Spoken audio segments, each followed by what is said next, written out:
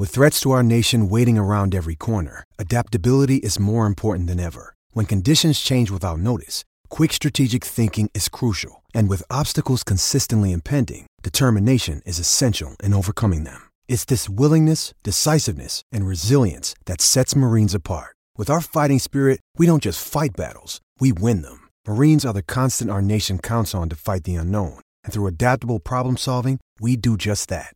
Learn more at marines.com. This episode is brought to you by Shopify. Whether you're selling a little or a lot, Shopify helps you do your thing, however you cha-ching. From the launch your online shop stage, all the way to the we just hit 1 million orders stage. No matter what stage you're in, Shopify's there to help you grow. Sign up for a $1 per month trial period at shopify.com/special offer, all lowercase. That's shopify.com/special offer. What's up, everybody? It's Jaron from the Hockey Podcast Network's newest show, the Windy City Benders Podcast. My co-host Tanner and I bring our unique takes on Blackhawks hockey. Us on this show have been a pro Carlton guy.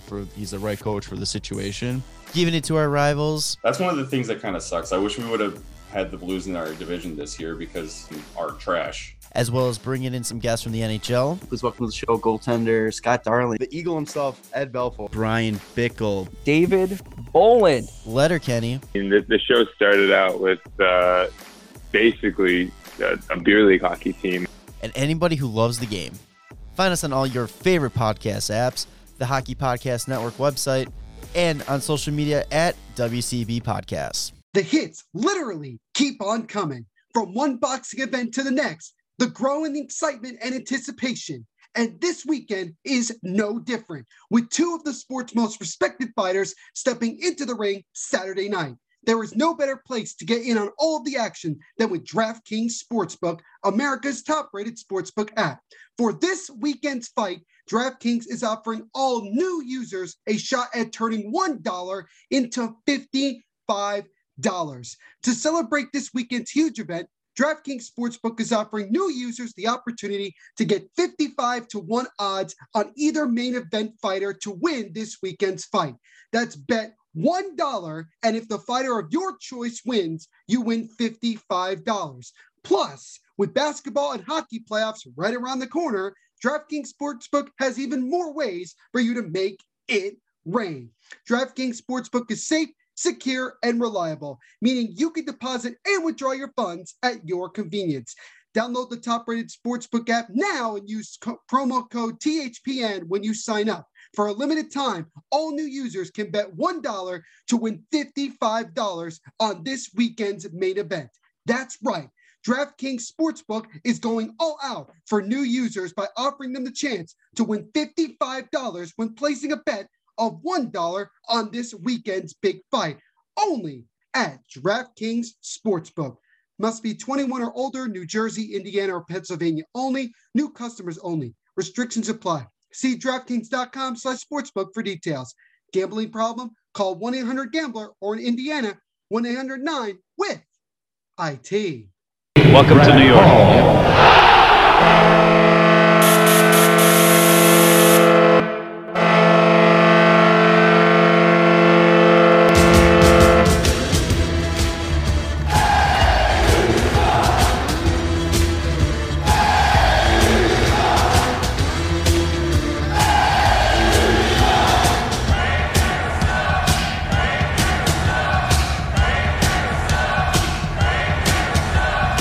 Attention fans, this is the Devil's State of Mind podcast, brought to you by the Hockey Podcast Network. Now here's your host, Neil Villapiano.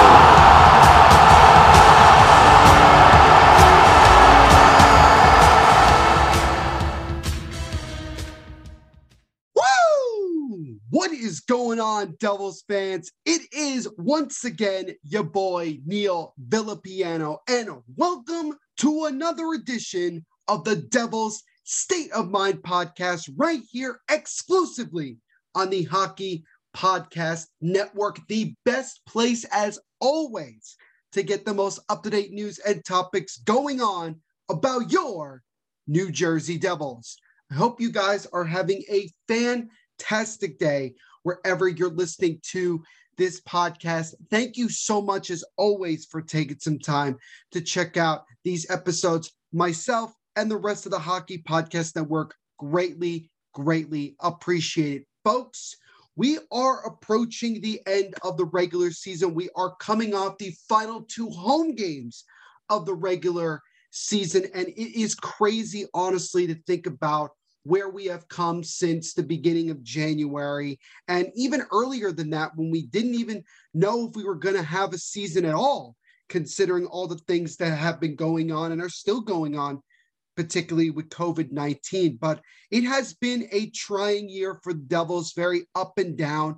And, obviously I'll go into more of a season recap relatively soon once we get to the end of the regular season. But today, we have a jam-packed episode for you. Today, what we're going to be talking about first is we're going to recap the final 2 home games of the regular season for the Devils as they took on the Boston Bruins. We also have some very interesting news that came across us basically over the last day or so. If you guys are listening to this on Thursday, it came up in the afternoon of Wednesday. Some news that involves our crosstown rivals, the New York Rangers, that we'll talk about. And the Devils also on Wednesday announced another prospect signing. So we'll talk about that as well. So as you can see, we have a bunch to talk about. So let's not waste any more time and drop the puck.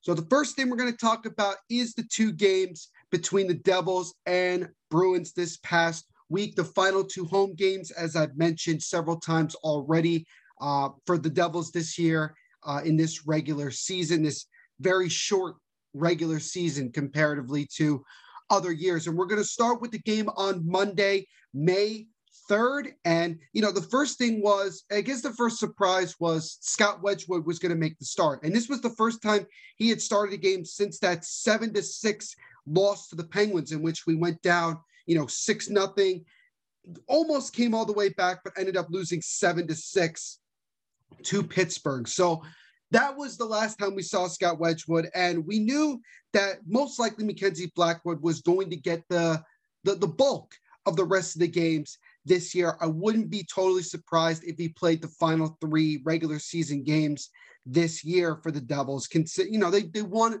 Blackwood to try to finish the year on a high note, knowing that it's been a difficult year for him, as it's been a difficult year for basically this entire team, considering how young we are and all of the factors that we've been dealing with. But nonetheless, Scott Wedgwood making the start. Do I think that this is probably the last time we're going to see Scott Wedgwood this year?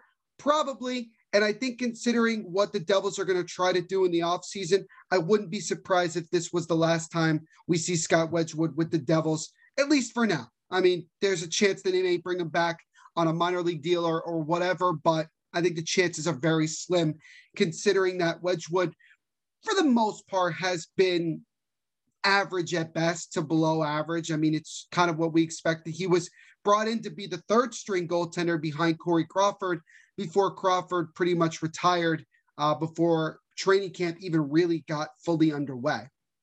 But going into these 2 games, the Devils are obviously riding a 3-game winning streak. So are the Bruins. And the Bruins came in with a little bit of extra motivation because all they needed going into this game was at least a point and or the Rangers losing at home to the Washington Capitals. So the Devils were in a pretty interesting situation, but I remember Lindy Ruff saying earlier this week that the team was going to take these final 5 games or so as just, experience for facing against, teams that are in the playoffs and are fighting for things and, giving them an opportunity to be really, really competitive against some of the top teams, not only in the division, but certainly some of the top teams in the National Hockey League. And looking at the Devils, I mean, they come into these final 2 games against Boston, having already beaten the Bruins 4 times. So we already secured at least a draw in the regular season series against Boston. But as I mentioned in the previous episode, all we needed to do was win one of these 2 games, and we will have clinched the season series victory as a whole against Boston, which I think was a really good motivating factor for the Devils. Plus also trying to give the fans in these last two games something to be positive about to end the year, I think was also another motivation. But I got to be very honest with you guys. I'm not going to spend a whole lot of time on this first game because, quite frankly, the Devils really didn't show up. The only guy that ended up really showing up in this game was Scott Wedgwood, who had to make 38 saves or 39 saves out of 40 some odd shots. And it was really bad through the first 40 minutes because other than the Nico Hischier 2-on-1, which was a really good opportunity, and Nico took the shot, but Tuukka Rask made the save, the Devils were just basically outplayed in that period. The shots were 17-4 in favor of the Bruins after the first 20 minutes. But luckily, because Scott Wedgwood had arguably his best game of the season for the Devils, it remained scoreless, 0-0 after one period. And the Bruins basically just continued to play the way that they were playing in the first into the second period, continue to dominate, and they would eventually strike first a little over halfway through the game and halfway through the period on a one-time slap shot from Nick Ritchie from the far right side. And, Wedgwood just was a step behind, but I'm not really going to blame him. He was just constantly making save after save, and the Bruins didn't even score their first goal until the 28th shot that they had taken. So imagine Scott Wedgwood's already made 27 saves, not even halfway through this game. And that shot was just a very difficult shot. And when you see it in slow motion, you could see how Wedgwood was just a millisecond behind. If he'd gotten there over even less than a second earlier, he probably makes that save. But nonetheless, the Bruins finally got rewarded for basically their hard work and, really outplaying the Devils. And as a result, got themselves a 1-0 lead. They would later add on another goal with about 2 minutes to go in the period where Brad Marchand was behind the net, passed it out in front to the Bruins captain, Patrice Bergeron, and he just tapped it in, beating Scott Wedgwood and giving the Bruins a 2-0 lead going into the third period. And what made the second period even worse, other than giving up 2 goals, was the fact that the Devils were outshot even more in the second period. The shots were 20-5 in favor of the Bruins, and it was in favor of the Bruins 37-9 through 40 minutes. And when you really look at it, you could easily sit there and say that this was one of the worst, if not the worst game the Devils have played this year. Honestly, I've seen them play worse. And the reason that it probably wasn't the worst is because of how well Scott Wedgwood was playing. At this point, he had already made 35 saves through 2 periods. So we still had a period to go. And also, it was only 2-0. So if the Devils had decided to wake up in the third period, the Devils would have had a shot to come back in this game. But they really just could never get going. I'm not really sure exactly what the issue was. I think it was a combination. I'm going to try to be as fair as I can. I think it was a combination of, 1, the Bruins did a really good job of getting in front of shots and blocking them. 2, the Devils at times are just not very creative with their shots on goal. They take shots from pretty much where a lot of teams take shots, and it makes it much more predictable for these other teams to block shots in front of us, particularly when we played like the Islanders. They really seem to know exactly where to be to block, shot after shot after shot. And that could be very, very frustrating for a young team still trying to learn. But still, it's not an excuse to not be a little bit more creative with the shots on goal and try to really just throw everything you possibly can at the net, as opposed to just looking for the beauty shot, so to speak. But nonetheless, the Devils just continue to not find the back of the net. The Bruins would add another goal late in the third, and the goal that they scored was kind of indicative of how not only this game had been going, but the entire season. It was a shot from Matt Grizzly from the point. It actually hit Ryan Murray right in the legs, and it redirected under the legs of Scott Wedgwood and into the back of the net to give the Bruins a 3-0 lead. Now, I'm going to be very honest with you guys. I thought the game was over at about the 5-minute mark of the third period, because it just looked like that the Devils had very little to no momentum at all.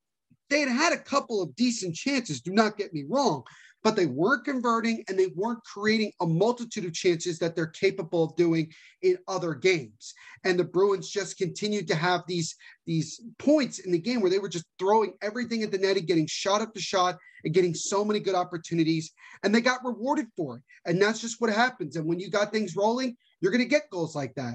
So unfortunately, the Devils gave up another goal. They would not score, and they ended up dropping this game at home by the score of 3-0. It was the first time all season that the Devils had lost to Boston in regulation.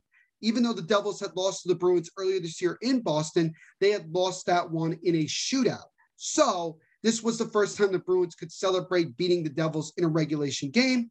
It was also just the fourth time this year that the Devils were shut out. So again, I will look at it and say, if the Devils could finish these final 3 games of the regular season and scoring at least 1 goal, to be only shut out in 4 of the 50 some odd games you've had this year, I'd say it's a pretty good job, honestly. Like, I think that that's a pretty bang up job.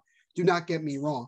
But nonetheless, it was a frustrating loss. With the win, obviously the Bruins had clinched the playoff spot, but also the Rangers had gotten destroyed by the Washington Capitals by the score of 6-3 that same night, and that eliminated the New York Rangers from playoff contention. So, at least from a Devils perspective and Devils fans, if you want to look at one positive from this game, we at least were able to knock out another team from playoff contention. First, we knocked ourselves out by just not performing, up to the point where we could win games. Then we were able to eliminate the Philadelphia Flyers last week, which was obviously fun. And we also helped out the Bruins in eliminating the New York Rangers from playoff contention as well. And we will talk more about that Rangers loss because there is something very important that happened in that game. And you all probably know where I'm going with this, but it involves, a certain player on the Washington Capitals who wears number 43, and what the results of what he did led over the next 2 days or next 24 to nearly 48 hours later, which is really crazy. And that's, again, going to be part of the second thing that we're going to talk about here in this episode. But again, obviously a frustrating loss. Our winning streak comes to an end at 3. But, the biggest thing that was a concern to me was, okay, we now play the Bruins again the very next night. And this is it. This is our final home game of the year, our last chance for fans to see us play, in person. Can we find a way to win this game to at least finish the season at home on a high note and give Devils fans something to be positive / happy about to take into the off season? Because obviously we're not going to the playoffs for many different reasons. But let's shift to that Devils Bruins game the very next night, May the 4th. May the 4th be with you, in case any of you guys are big Star Wars fans. Also, I didn't watch the majority of this game. I watched basically only the third period because that day was my mother's birthday. So for the first time in a long time, we actually went out together as a family to a restaurant. We went with my aunt, my uncle, my great aunt, and a couple other people. And it was just a great time all together. To just see those people that I had not seen since 2019 because of obviously the pandemic, but to see them in person and enjoy a nice meal, it was just great. And I was really happy about it. I mentioned on social media, both on Twitter at Devil State and on Instagram at Devil State of Mind, that I wasn't going to be covering most of the game, but I would try to cover as much as I could.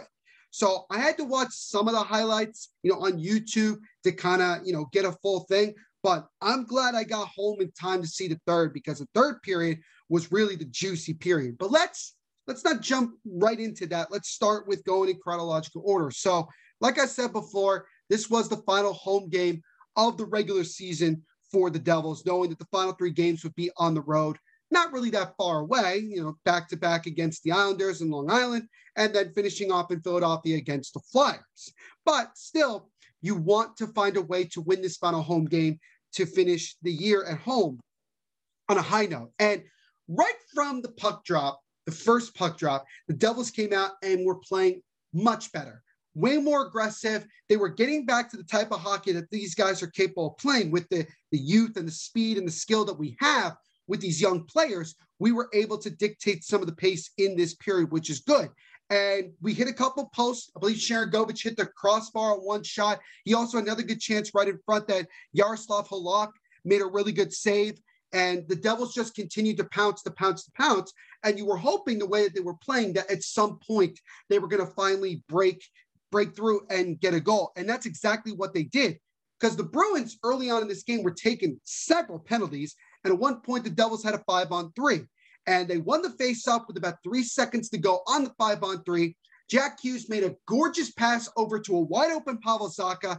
He took the one-time slap shot. It hit off of the glove of a Bruins defenseman and into the back of the net. And the Devils got themselves the 1-0 lead. And for Zacha, that's his 14th goal of the year, already a season/career high. So Zacha continues to really have developed well. And I want to say something really quick about Pavel Zacha. You know, when we took him in the middle of the first round, when we did, and obviously you think about some of the other guys we could have taken had we known, instead of taking Zacha, it's understandable why it's been frustrating to see Zacha maybe not live up to the hype that he had coming out of his draft year. But I remember when Mark Recchi got hired as an assistant coach under Lindy Ruff, mainly focusing on the offense/power play. One of the guys that Recchi said that they really had to get going was Pavel Zacha. And even though I've been very critical of Mark Recchi, particularly for the power play, I will say that I think he's done a very good job of helping develop Zacha and help him get better. And for him to have a career high in goals and getting close to really just, honestly, when you think about what he would be having if it was an 82-game season, it goes to show just how much better Pavel Zacha, like several other players, has gotten in just this year with this new coaching staff. But, obviously, great goal by Zacha. Nothing wrong with a little bit of luck deflecting off somebody. Most importantly, it's 1-0 Devils. But once the Devils took the lead, they fell back like they've done so many times defensively. And the Bruins came back and were playing like they had played the night before, peppering Mackenzie Blackwood with shot after shot. But Blackwood stood tall in net, would not allow the Bruins to score, and it ended up being 1-0 Devils after 20 minutes. But going into the second period, the Bruins continued to dictate the pace and eventually were able to get going. It started with Bergeron took a wrist shot, or not, I guess you call it a wrist shot, but he kind of did a turnaround shot after the original shot was blocked. And I guess through a little bit of a screen, Mackenzie Blackwood just couldn't see it, and he was beat far side, and the game was tied at 2. And Bergeron has been one of those guys that really seems to get going when he plays the Devils. He has a lot of success, and that's just how it is.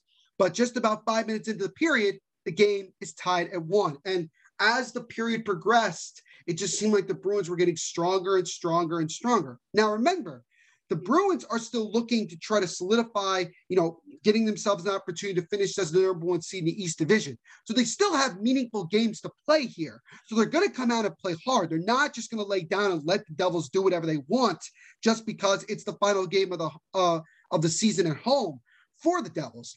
But again, the Bruins just continued to get stronger. And then we got like the weirdest goal I've seen in quite some time. And Taylor Hall came down the right wing on a somewhat of a 2-on-1, more of a 2-on-2. And it looked like he was going to take a wrist shot, but instead he dropped it back to Matt Grzelcyk, who took the shot, and it somehow went in the net.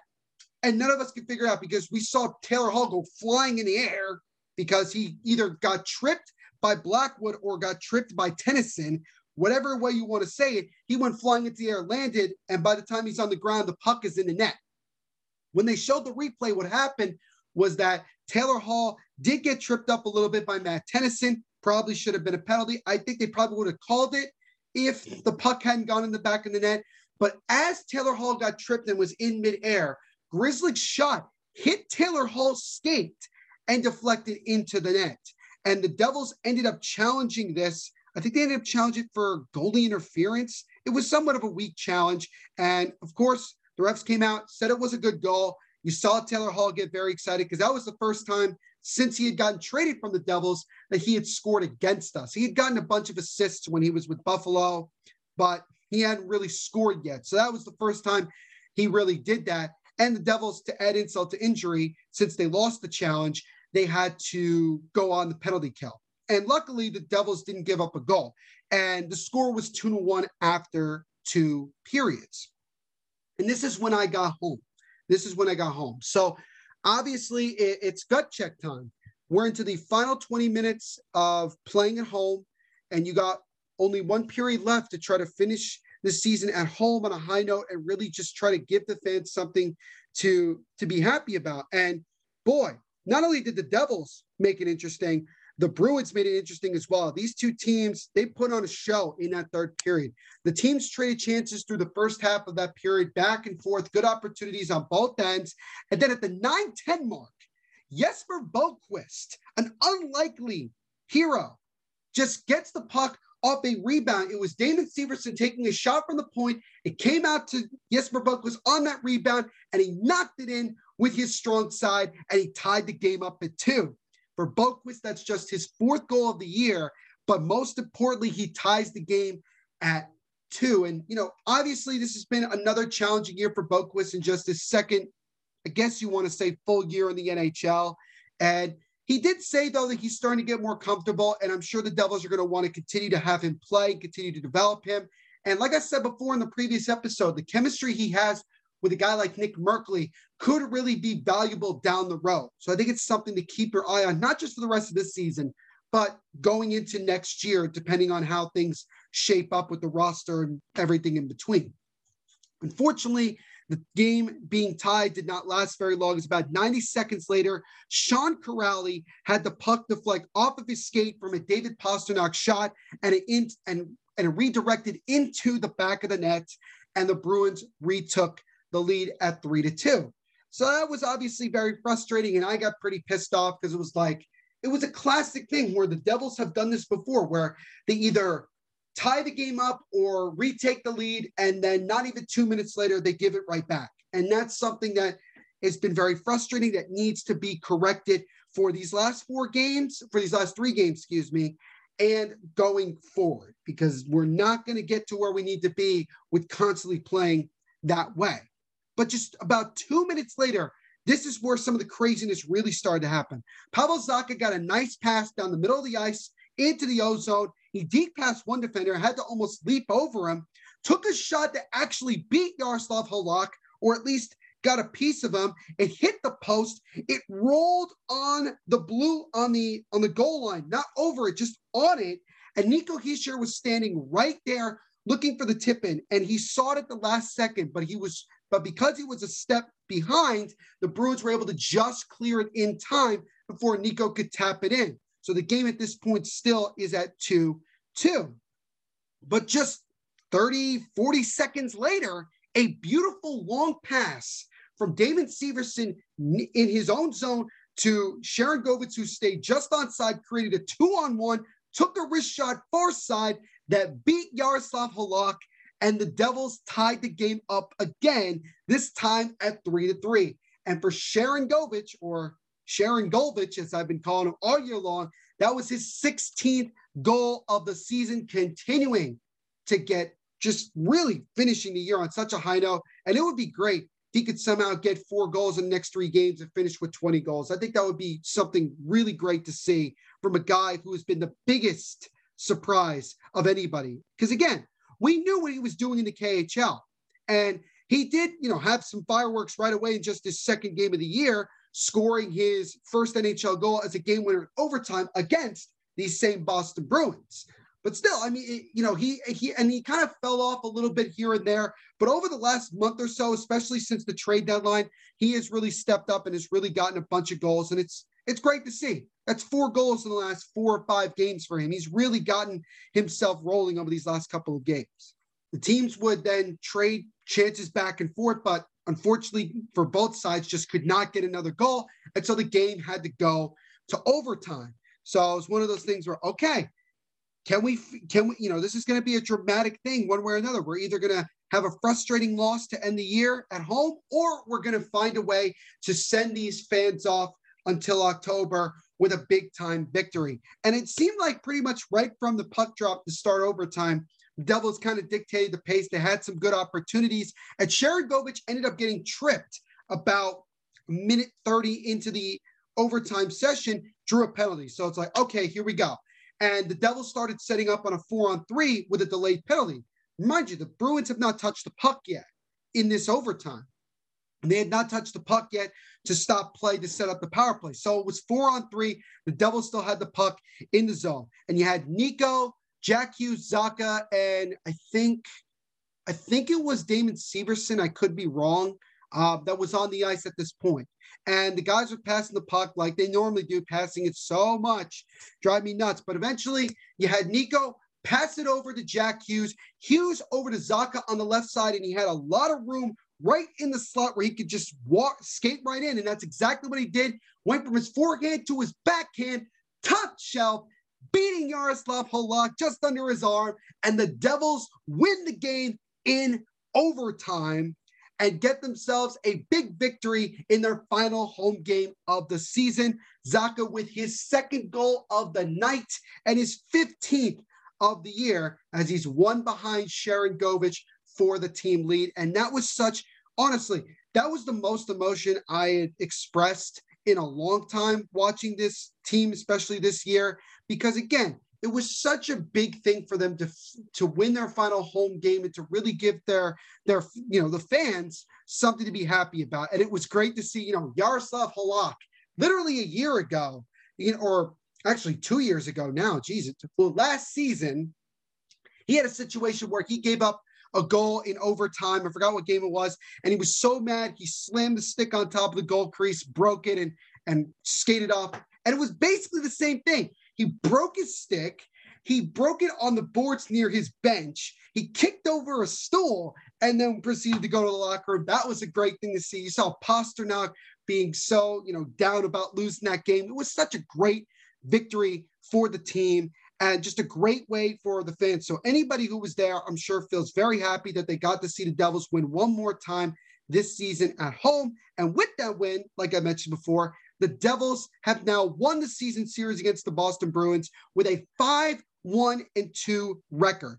This is the third team in the division that we've won the season series against. And that's still great. Honestly, doesn't matter who. But the reason why against Boston, it's so much more important is because, look, the Bruins are not only going to make the playoffs, they're going to be a Stanley Cup contender. We know this.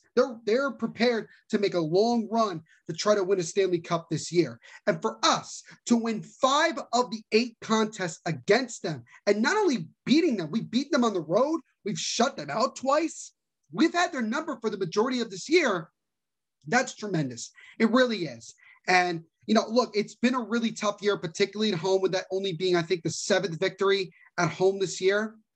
It's still great nonetheless. And I think that was the important thing. And you saw, and I remember Lindy Ruff saying after the game that was really what they wanted to do at the end of the day, was to win one more time at home for the fans. And that's what they got.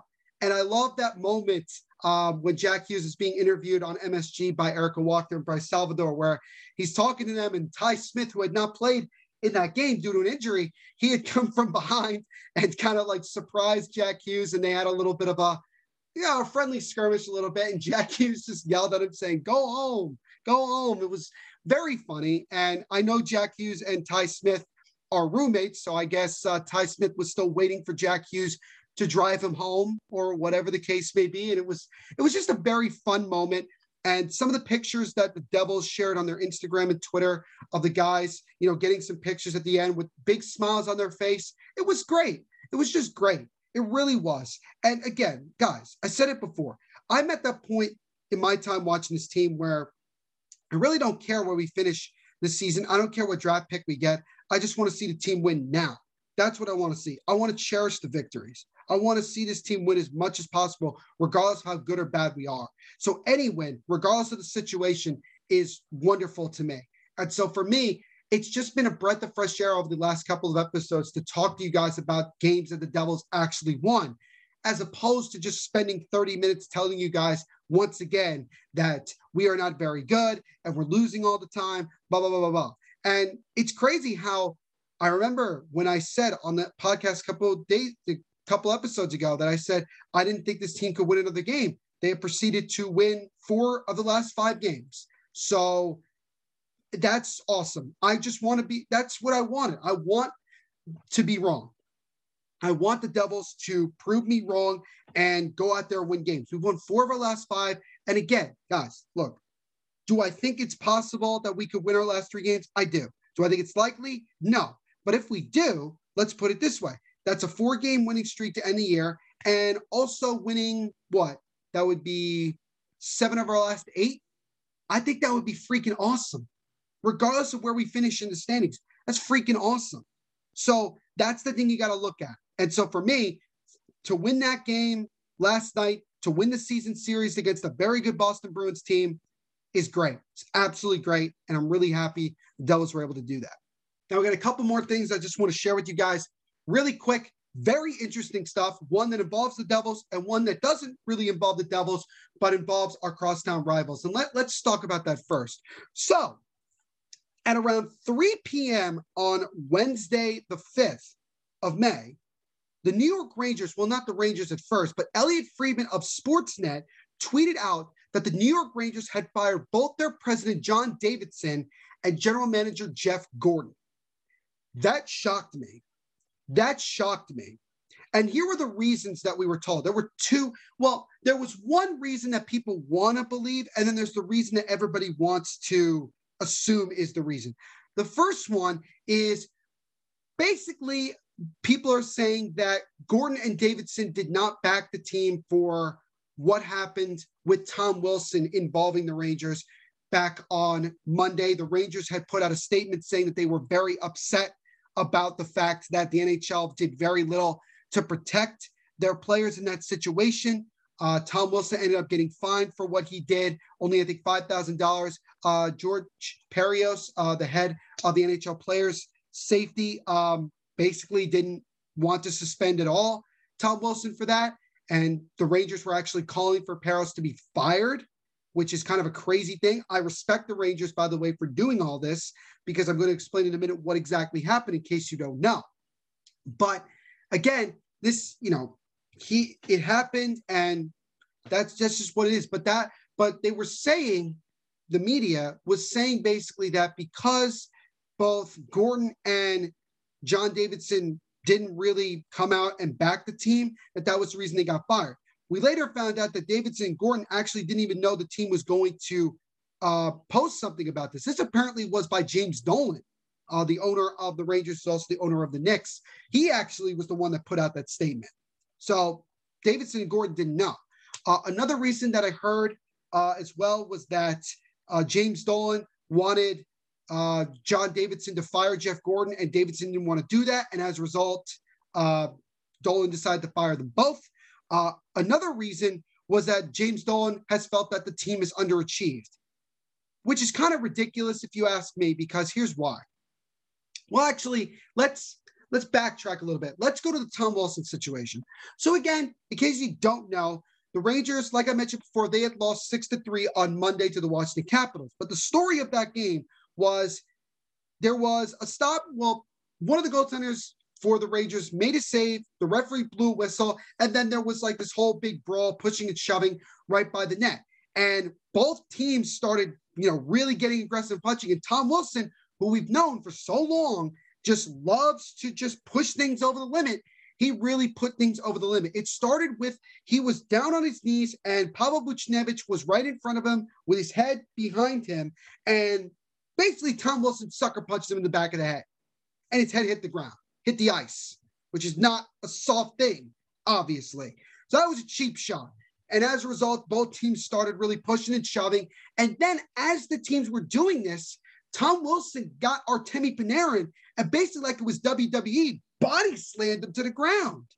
And he got hurt, and Artemi Panarin was ruled out for the rest of the season, which is only 3 games, but still, it's, he's your superstar player. And Tom Wilson got thrown to the ground. I don't know if he ended up getting ejected from that game. I didn't watch it. I've seen video of what happened with Tom Wilson. And look, Tom Wilson has done this not only several times this year, but he's done it throughout his entire career. And my whole thing is that the NHL has just basically done nothing to try to prevent this. It's almost like they want it to happen and they want it to continue to happen because they need a villain, so to speak. And for Tom Wilson, I mean, he's not just a goon. He does score goals. He is very productive.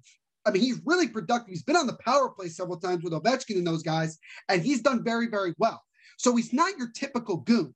But at the same time, there really is nobody in the NHL that much, except maybe if you want to put Matt Martin and Ryan Reeves, that really does anything about this. And I know that once the playoffs start, somebody's going to want to take a run at Tom Wilson. And I think if it's the Islanders, it's going to have to be Matt Martin. I think somebody's going to have to try to do something here. And a lot of people were calling for Tom Wilson to be suspended. Some people were even saying that he should be banned from the NHL because this isn't the first time. And it's true. This is one of many times that Tom Wilson has done this. I mean, I've seen videos on YouTube where it's just 10 minutes of Tom Wilson. The title literally says 10 minutes of Tom Wilson being an asshole. I mean, that's literally what the title of the video is. So this is not the first time. But what he did was ridiculous. I mean, he sucker punched somebody while he was defenseless down on the ice, and he could have gotten concussion for that. And then he body slammed another guy. I mean, that's really ridiculous. Now, look, we cover the Devils. We don't like the Rangers at all. But still, you got to look back and you got to look at it and say, how would we feel if Tom Wilson had done that to Nico Hischier and Jack Hughes? We would be floored. We would be absolutely floored. Now I will say this. I think the Rangers have done a really good job for the most part from a social media perspective and team perspective backing their players. I remember when Artemi Panarin earlier this year had his situation with his political beliefs and where he stands and how he doesn't agree with Vladimir Putin. And the Rangers tweeted out onto everything saying, we stand with Artemi Panarin. And then they put out a message like this. I think that's wonderful. I really do. I think it's great. I'm not against it at all. And then you have this situation where both your president, who, mind you, is in just his second year as the president of the New York Rangers, and Jeff Gorton, who has only been the GM of the team since 2015, which isn't that long, it's just mind-boggling to me. It's ridiculous. It's actually ridiculous. Because again, look, John Davidson did a hell of a job of building that Columbus Blue Jackets team and getting them the talent that they do have right now for the most part. Did a great job. He comes to the Rangers, and if you remember, and I've mentioned it before here on this podcast, if you remember, when the Rangers finally decided that they were going to go, quote unquote, do a rebuild, which I mean, I consider it more of a retooling than a rebuild. They sent out a letter to everybody, every Rangers fan saying exactly what they're going to do and that it's going to take time. It's going to take time, and you got to be patient with us. And I was begging the Devils to do something similar to that, but they didn't. But it is what it is. Everybody's different. But I gave the Rangers a lot of credit for doing that. I really did. And I applaud them for it. And in the span of 2 years, Jeff Gorton and John Davidson have been able to get the second overall pick, drafted Kaapo Kakko. The very next year, they get the number one overall pick, draft Alexis Lafreniere. They're able to get Artemi Panarin on a huge deal, get a great guy. They have two tremendous young goaltenders, Shesterkin and Georgiev. They have a Norris Trophy candidate. He probably should win the Norris Trophy in Adam Fox, Mika Zibanejad, Pavel Buchnevich. Do I need to go on here? Do I need to go on? They built that team, and they have one of the strongest farm systems in the NHL even now. And all of this ends up getting them fired because they underachieved in a year where they were not expected to make the playoffs. They made the playoffs last year because of the bubble. If we had a regular playoffs, they would have not made it. So I don't really know what exactly the expectations were, but I will tell you one thing. James Dolan, once again, got involved in something he should not have gotten involved in. If you're a Knicks fan, this is not the first time you've heard something like this. Because if you're a Knicks fan, you know how many times James Dolan has gotten involved in crap like this. But we have never seen James Dolan do something like this with the Rangers. We always applauded James Dolan as the owner of the Rangers because he basically just didn't get himself involved.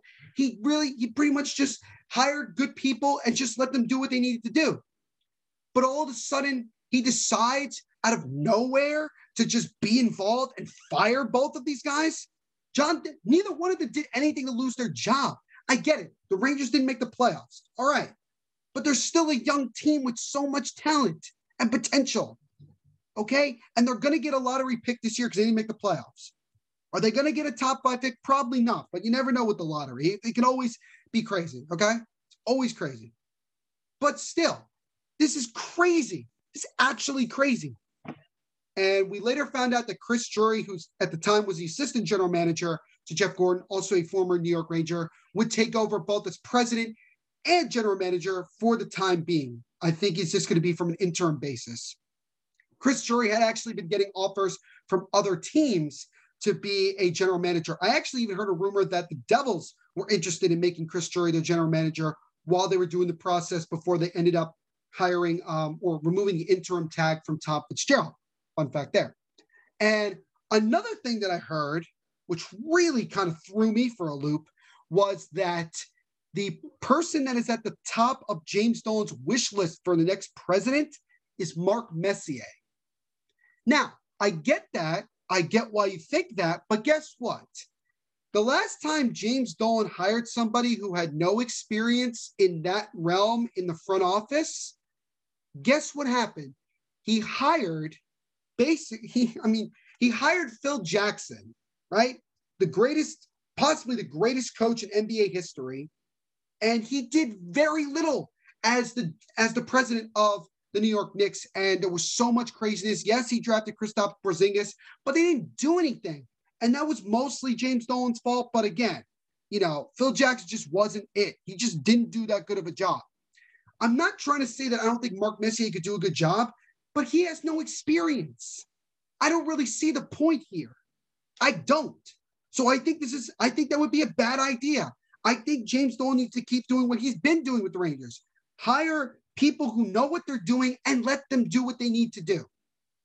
And now, shockingly, John Davidson is sitting around after only 2 seasons without a job again. And this is where I wanted to talk about this because I think it's something kind of interesting. I doubt at all that something like this is going to happen. But could the Devils bring in John Davidson in some capacity to the front office? I think there's always a possibility, but I don't think so. We already have assistant general manager. Martin Brodeur is involved in hockey operations as well. But if there is an opening, honestly, if I was Tom Fitzgerald, I would call. And I know John Davidson is a Ranger for life. Don't get me wrong.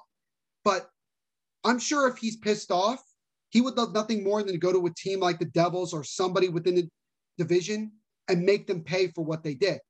And I don't think Gordon and Davidson getting fired was the right thing. And look, I know Gordon got flack 2 or 3 years ago, and a lot of Rangers fans wanted him fired, but he had done a pretty bang-up job building this team into where they are. And now you just fire them? I don't get that. I don't get what was James Dolan's expectation? It must have been a situation where he was so upset that the Knicks are good now, being the 4th seed in the NBA and being good, that he was like, oh, well, now I'm just going to go do what I normally did with the Knicks to the Rangers. That's literally what I've come up with as to why James Dolan did this. Only James Dolan does this all the time. And it's just so ridiculous. And it's crazy to think about this.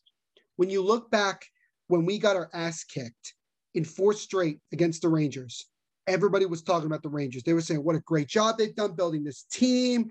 And one guy I saw even put out a video saying the Rangers are the next dynasty, which is really, really ridiculous.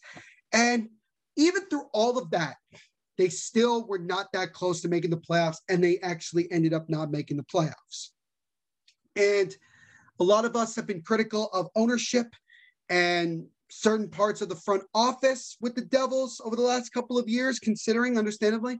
But it is kind of crazy how, when you think about it, we now have a much more stable front office at the moment than the Rangers. And it's really kind of a crazy thing.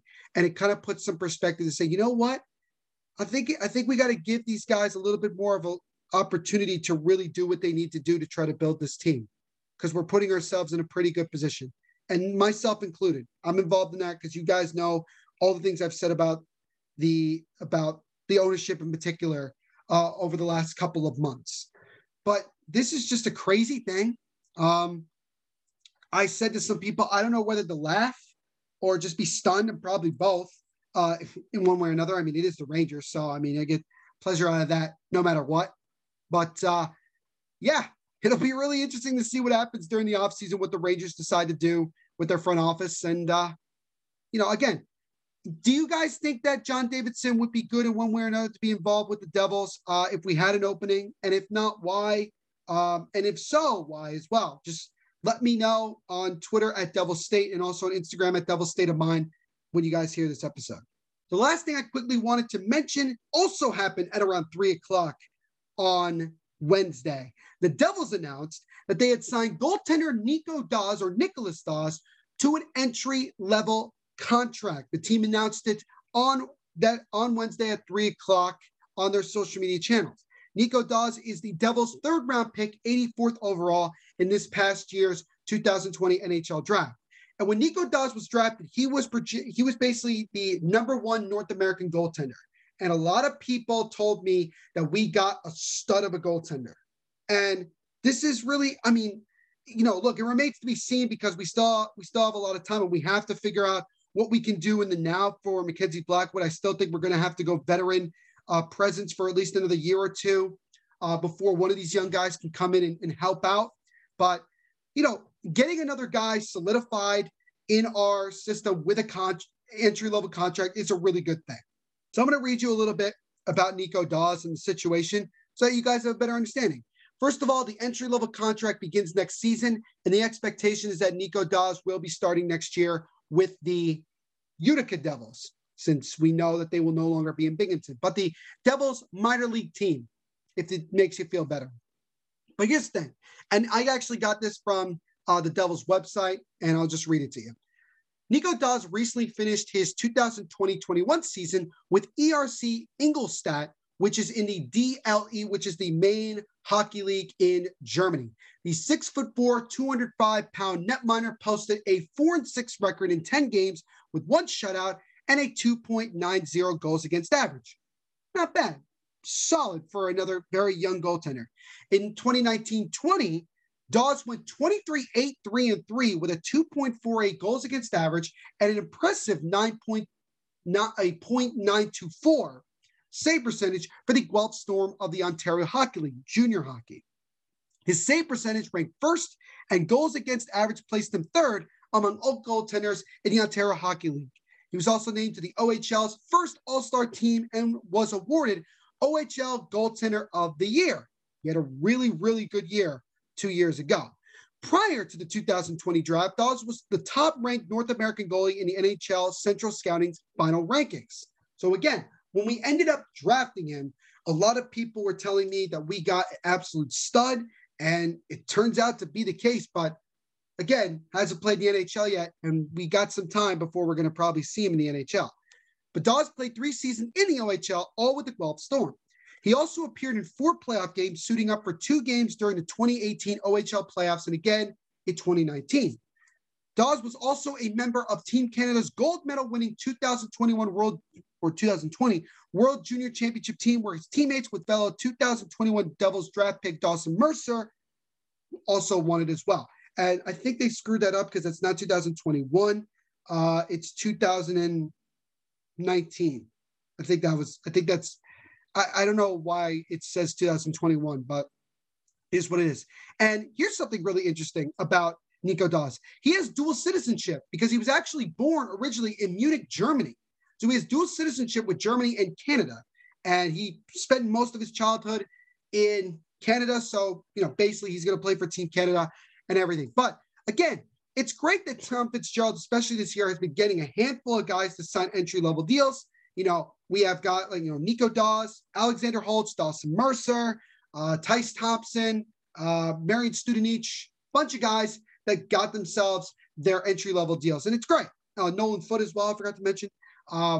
It's good because then, we have some stability and we can focus a little bit more on the team that we have now and how do we improve from there. So that's really good. And again, it can't hurt to have as many goalies as you possibly can because you never know when you're going to end up getting a gem. And we would love to be in a situation like the Rangers are, where you have 2 really good goaltenders that you can play on any given night. And that's what we're looking for because we know that Blackwood is our number 1, but we got to get him some help. And whether that's going to be with a veteran goaltender for now or eventually with a guy like Nico Daws, Gilgis Sen, Evan Cormier, whoever, we need to get him that help. But again, another awesome job by the Devils to get another one of their young prospects signed to an entry-level deal. And again, his contract will begin at the start of the 2021-22 season. What's going on, Devils fans? It's your host, Neil Villapiano. Thank you so much for checking out this edition of the Devils State of Mind podcast on the Hockey Podcast Network, the best place to get the most up-to-date news about your New Jersey Devils. If you want to check out more of the podcast, here's what you do. You go wherever you listen to podcasts, so that could be Spotify, that could be iTunes, that could be Google Podcasts, wherever you listen to podcasts, you go and you search Devil's State of Mind, and you will find the new episodes that we post every week on both Mondays and Thursdays.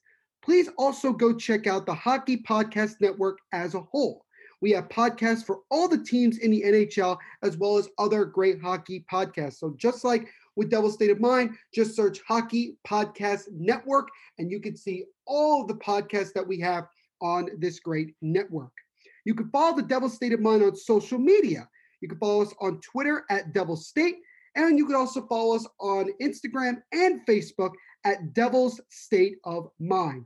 Make sure to also follow the Hockey Podcast Network on all social media platforms.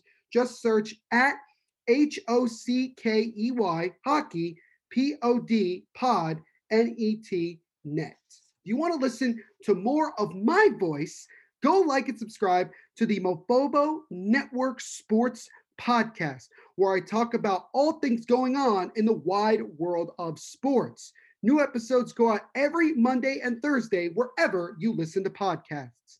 Also, go like and subscribe to the Mofobo Network Sports Presents channel on YouTube, where just like the podcast, I talk about different topics that are going on in the world of sports as well.